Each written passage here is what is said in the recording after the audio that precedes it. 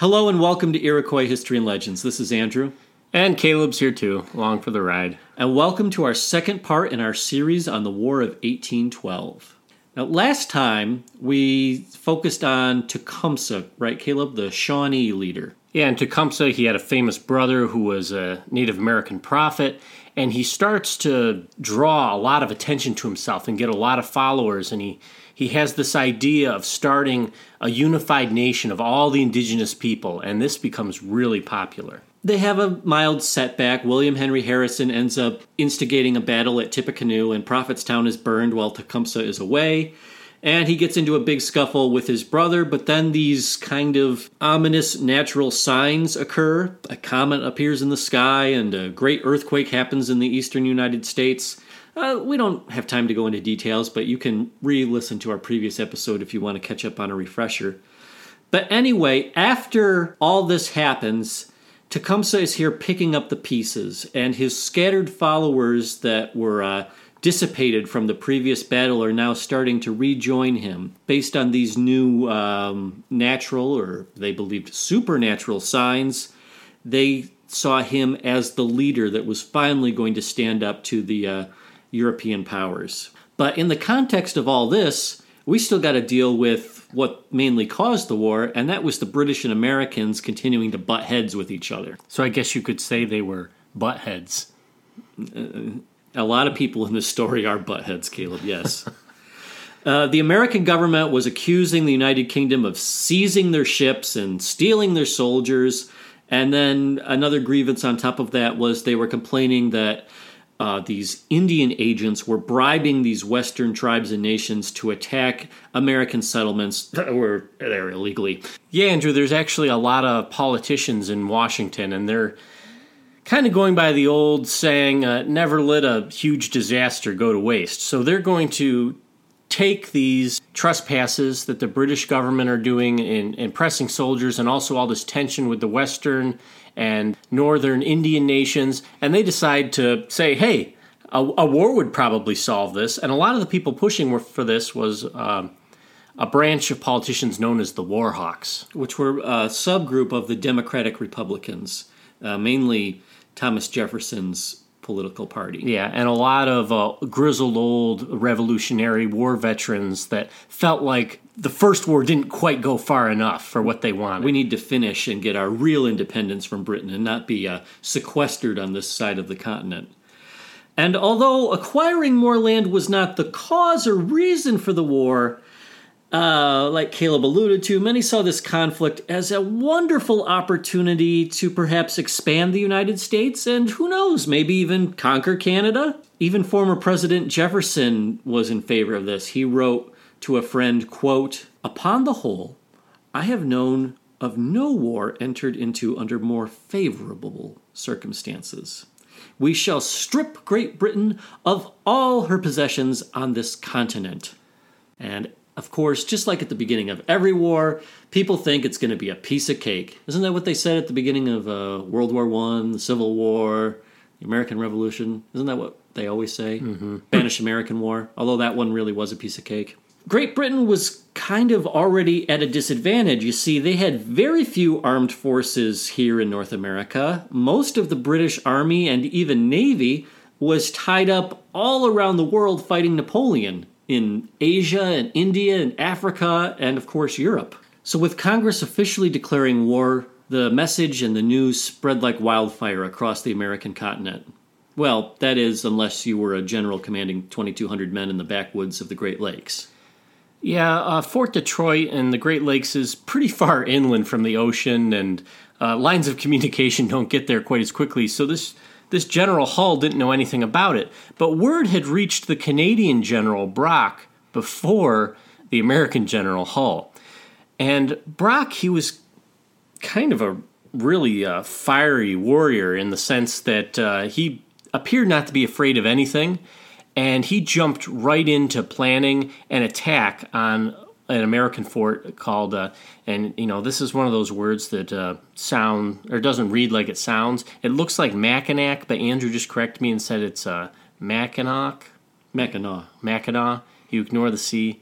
French. Yeah, I should have taken some French in high school. Anyway, the Canadian general, Brock, he goes up and he sends some indigenous Indians and also a few redcoats up, and he takes this American fort with only 60 warriors in it, and this starts to bolster his men, and he's starting to think, hey, if we can take this fort, let's take some more. Let's aim for bigger fish. General Brock, he starts to draw up plans for something, Andrew, truly insane. How insane? Well, let's just say this. This plan, if it succeeds, it would make him a Canadian national hero. Despite the fact that the American forces under his counterpart, American General William Hull, were heavily fortified around the Fort Detroit area with over 2,500 men, he decided he would go and try and kick them out. Okay, that sounds like something that a general would do.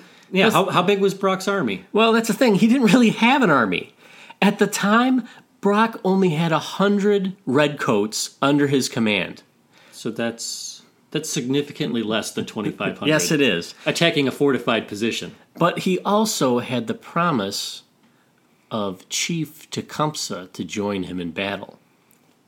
Meanwhile, back in Detroit, the old Revolutionary War general William Hull was sitting down, dining with his daughters and granddaughters. Wait, he brought his daughters and his granddaughters on campaign to a wilderness fort? Well, you see, Andrew, he was so confident in the security of the fort, and like you said, war hadn't officially been declared yet, and he must have known that war was coming because he was drawing up plans to invade Canada, so it wasn't that big of a secret. But he'd brought most of his extended family along, including his little granddaughter. So he was preparing a siege for the British Fort Amherst, but rumors had told him that Brock was massing a huge force to counter him. So he decided to stay close to Detroit instead, because, you know, if you hear there's some wily Canadian out there getting a whole bunch of lumberjacks to come after you, best to stay near the fort. Some of Hull's officers, though, they didn't see this as being, you know, really a smart move. They saw it as being more of a cowardly move. And they start secretly talking about removing him from his command. You know, he's pretty old at this point, and they probably look at him as this senile old has-been from the American Revolution. Well, he should still be fine because Brock, I mean, what does he have? Literally dozens of men? Yeah, he literally has dozens of men by now. Okay, so he actually has more than dozens. He has his 100 redcoats that we mentioned, and over the weeks as he's preparing, he's able to round up 300 militia. But that's still 400 to 2,500. Yes, but he's marching to meet Tecumseh. In early August 1812, General Brock arrives at the outskirts of Fort Detroit with his 400 men and an additional 200 Indian warriors under the command of Chief Tecumseh.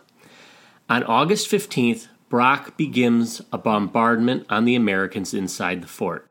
The bombardment doesn't really accomplish much, so Andrew, you know, we're talking earthworks, and this fort's been there a while because, you know, it was in the last war, so it's been. The British gave it back, I think, in 1796. So it's a pretty beefed up fort, and the cannons don't take a huge effect. But again, we're talking now 600 against 2,500 with them being in the fortified position. Yeah, it makes you think, why didn't General Hull just bring his men out and attack them while they're there outside the fort? The problem is, General Hull doesn't realize how few men there are. And that is to the credit of General Brock. Yeah, wouldn't the sentries just be able to give him an accurate report? Well, General Brock had a few tricks up his sleeve. In order to trick the Americans into believing he had more men than he actually had, Brock made some, we'll call them, minor changes to the day-to-day routine of his men. Firstly, he told his troops that no more lighting one fire per, group. From now on, every single person in this camp is going to light their own cooking fire. This will obviously give an illusion of a much bigger army. But, you know, lots of people have done things like that in the past, Andrew. You know, he probably read this somewhere. But he also had his troops march in plain sight of Fort Detroit. That seems rather stupid because then they're going to know exactly how many people there are. But here's what he did, though, Andrew.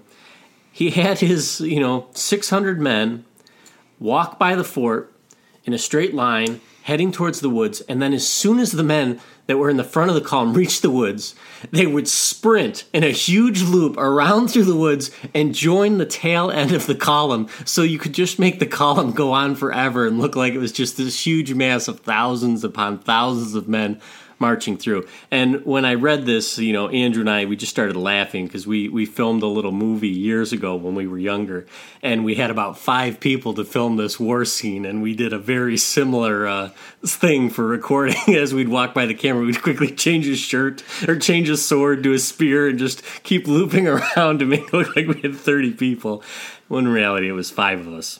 Anyway, what else did he do, Andrew, that was kind of a tricky... Well, he did the same technique for meals. He would have people go to stand in the meal line and pretend to get their food, and then have them walk out of sight, and then have it get back in line, so it made it seem like more people were just constantly coming out of the woods to get more food.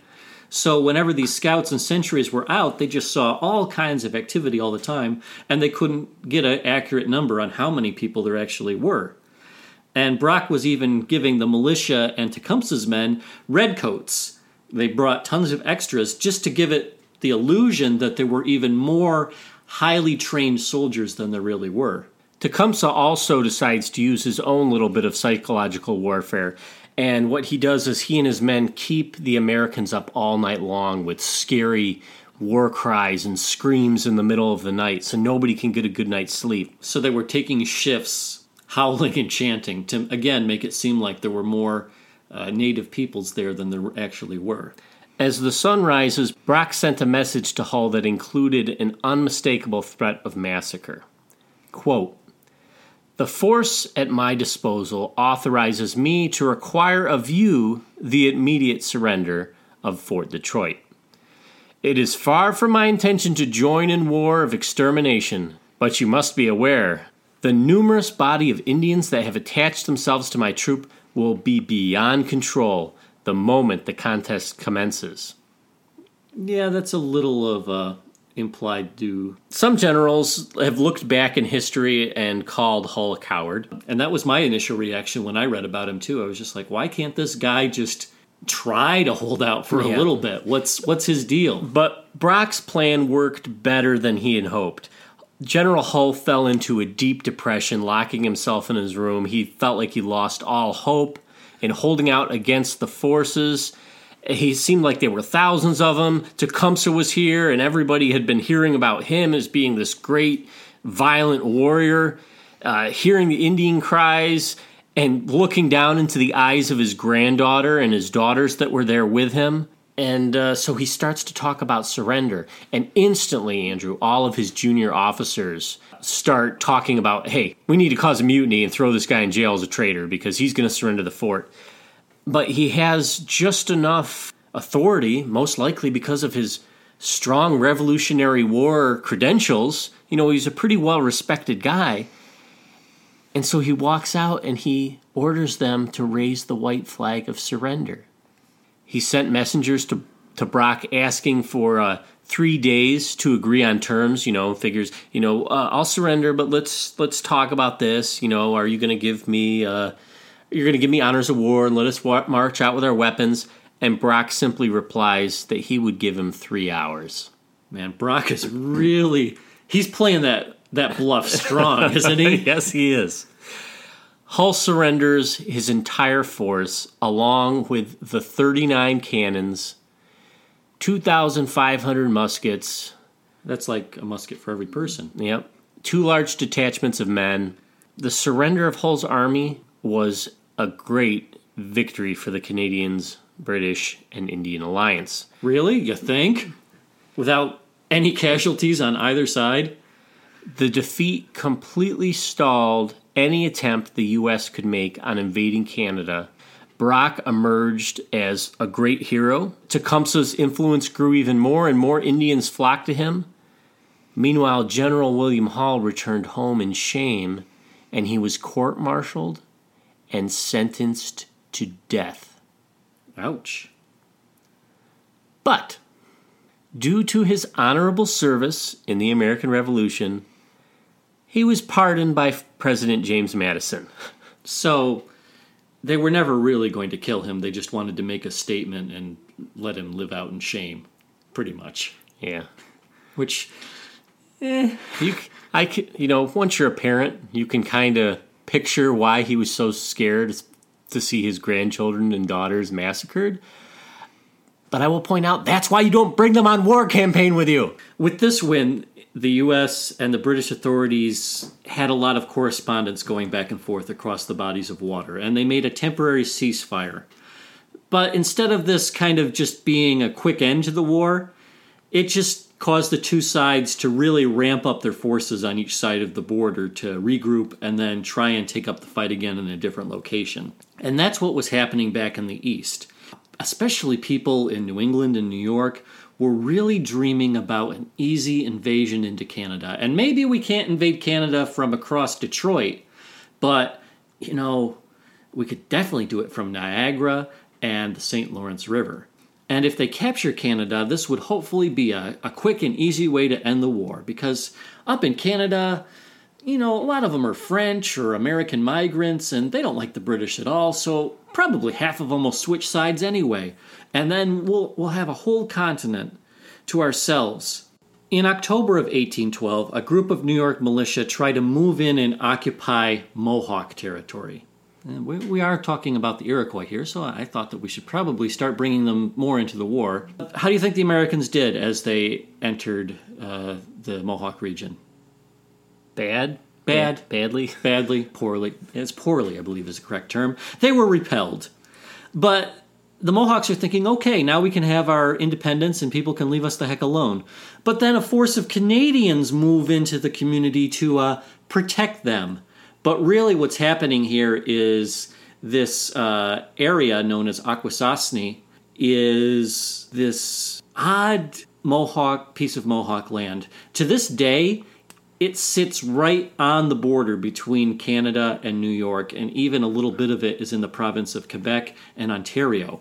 And so it's, even to this day, a horribly divided community that has to deal with all these international borders, even though they're one autonomous nation state straddled between this area. And even back then, you see these Americans and Canadians coming back and forth trying to occupy the area to make sure that the native peoples don't side with one person or the other. So the Americans return later the following month, and they kick out the Canadians, and they told the people that lived there that they're going to burn the whole village to the ground if any of them side with the British during the war. And then they proceed to build a blockhouse to keep an eye on things. And just like in all the wars we've seen, going back the last 200 years, the Mohawks don't fall into any neat little package. They formed three different groups. One group of people were pro-British, and another party is really pro-American. And the rest of them, and I probably think the majority, were just, leave us the heck alone, we don't care about your stupid war. And I think that was probably the largest faction. But now we have to go all the way down to the other end of Lake Ontario and talk about probably one of the most famous battles of the Great Lakes region during the war, and that would be at Queenston Heights. The Americans got a new general leader, a guy named Stephen Van Rensselaer. He was a militiaman who was probably one of the wealthiest American citizens, and this ceasefire had temporarily allowed him to gather forces and take them overland from Albany to Upper Canada. And remember, when we say Upper Canada, we're talking about elevation. It's actually southern Ontario. And Brock hears about this, and he's still all the way over in Detroit, and he has to march all the way across the southern peninsula foot of Ontario to get back here to see what the Americans are up to. And so just before the Americans start to go through with their plan, Brock is just outside of Fort George. On the Canadian side of the river? On the Canadian side of the river, yeah. If you were to look at Fort Niagara, it's just kitty corner down. Brock and his other generals there have about 1,500 soldiers and about 250 Aboriginal allies. But they're kind of spread out because they're not really sure where the Americans are going to cross the Niagara River. Meanwhile, Van Rensselaer is really under pressure from Washington and the American Court of Public Opinion because they really need to have a good victory here, because after the debacle at Detroit, they need something that's really going to relaunch American morale. Are you a fan of Roman history, Caleb? Yes, I am. What is the one thing that these great, big, pompous, rich Romans always wanted to do once they already had all the power and all the money? Become famous war generals? They always wanted to become famous war generals, and it rarely worked out well for them. And this is going to be another case.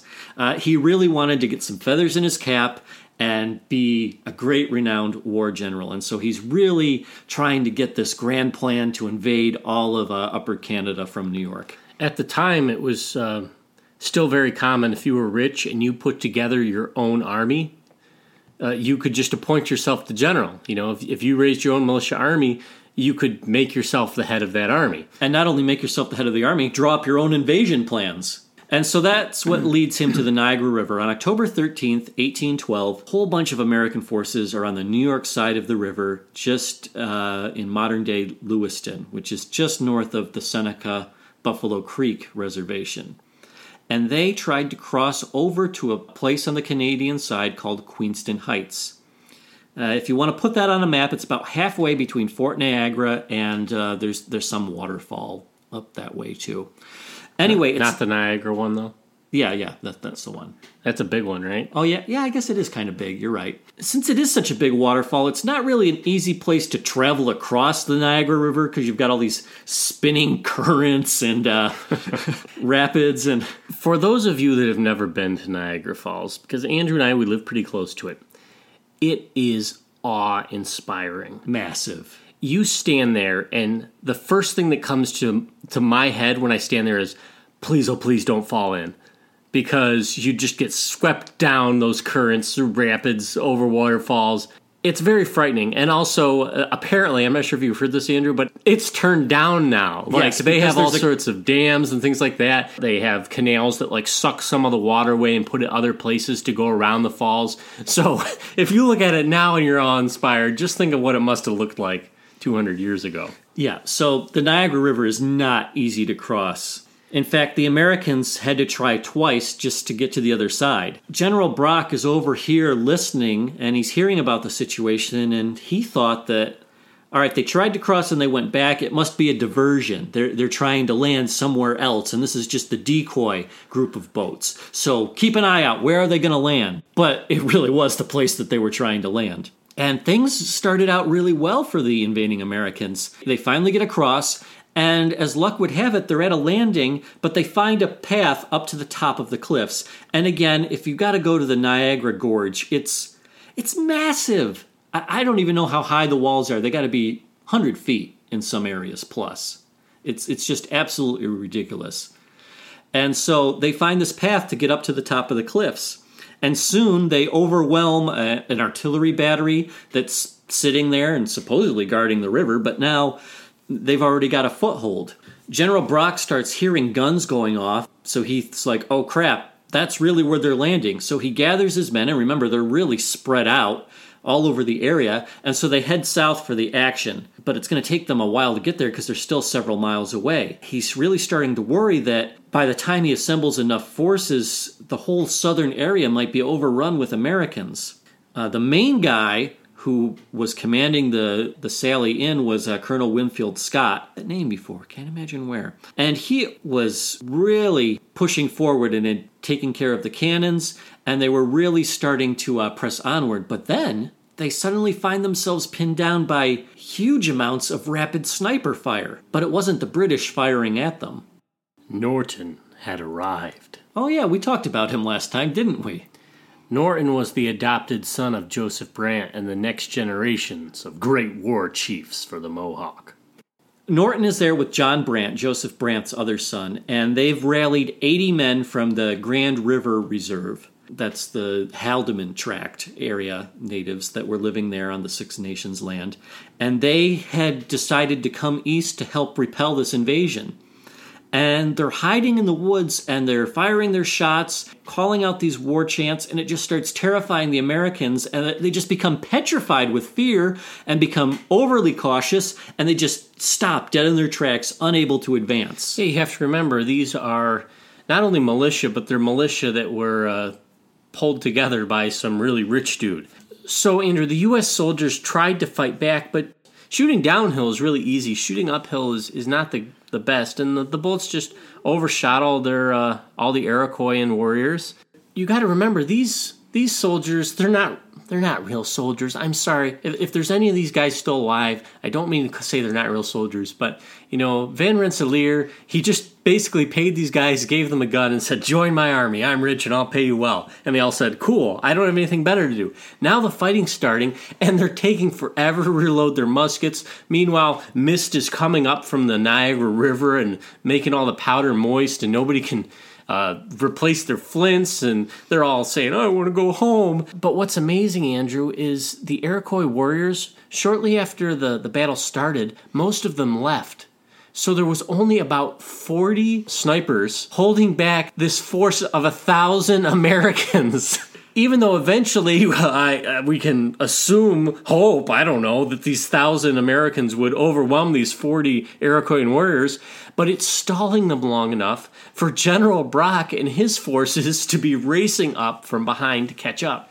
And Brock, man, what a dreamboat. What an amazing general, just from the stuff we've seen so far. He always calculates things so well and takes bold risks, and it just always pays off for him. So he comes charging into battle on a horse with his sword drawn, and then he gets shot? I kind of picture it like in Mulan, when the Mongolian guy goes right up to her, and he's like 2 feet away from Mulan with the cannon, but the cannon actually hit him. And General Brock gets shot right through the chest and is killed almost instantly. And then Brock's lieutenant colonel, who's with him, also gets hit, and he's mortally wounded. And now, finally, reinforcements from Fort George are arriving. But an interesting note about these companies is one of them was a corps of colored troops. These were a whole unit of indentured servants and freemen. And so you have this Iroquois, black, Canadian, British United Army coming together to repel this invasion, and soon another 800 men are added into this Canadian conglomeration. At this point, General Van Rensselaer decides, I think I'm needed on the other side of the river.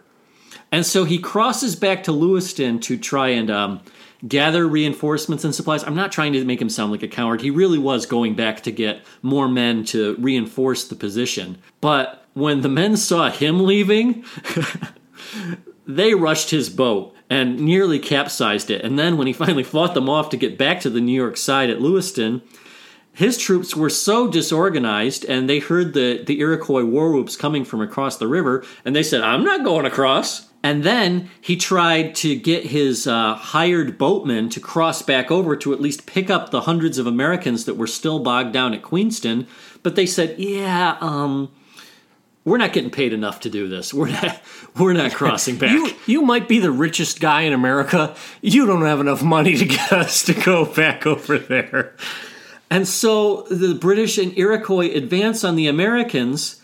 And the Americans haven't really even had time to set up trench lines or make any kind of defense or anything like that. And so they start withdrawing, but where are they, Caleb? What's the terrain that they have to their backs? Cliff, gorge, river. They got a cliff and a river. And so to fall back, it's not really possible. They throw up some makeshift barricades with some fence rails. But the British slowly and methodically move forward. They draw up battle plans. They get everything ready. And then they counterattack at 4 p.m. 12 hours after this battle had started when the Americans crossed. They send in the pawns. And by pawns, I mean the colored troops and Brant's Iroquois men. Because of course they did. They fought bravely and fought well to defend the soil. The Iroquois charged against the riflemen on the Americans' right flank. And after they fired a volley, they fixed bayonets, and they totally charged, and the Americans just melted away. They fell back. The Americans fired one volley at the British lines, but then the Iroquois countered with a war whoop and totally charged in. Hearing the Mohawks crying out, it was just a total disorganized retreat to the river. They found themselves backed up at the edge of a cliff. One of the American generals A guy named Wadsworth surrendered right there at the edge with 300 men. He's like, nothing else we can do. We remember General Scott's also on this side, and he gives orders to surrender to the British. But the first 2 men he sends out to try and surrender get killed by some of Norton's men who are just in a frenzy. And General Scott furiously begin to wave white cloths to get the Iroquois who are firing at him to let them know that they're trying to surrender. And the whole thing just turns into a total and absolute cluster something. It was a complete, unmitigated disaster for the Americans. We cannot stress this enough.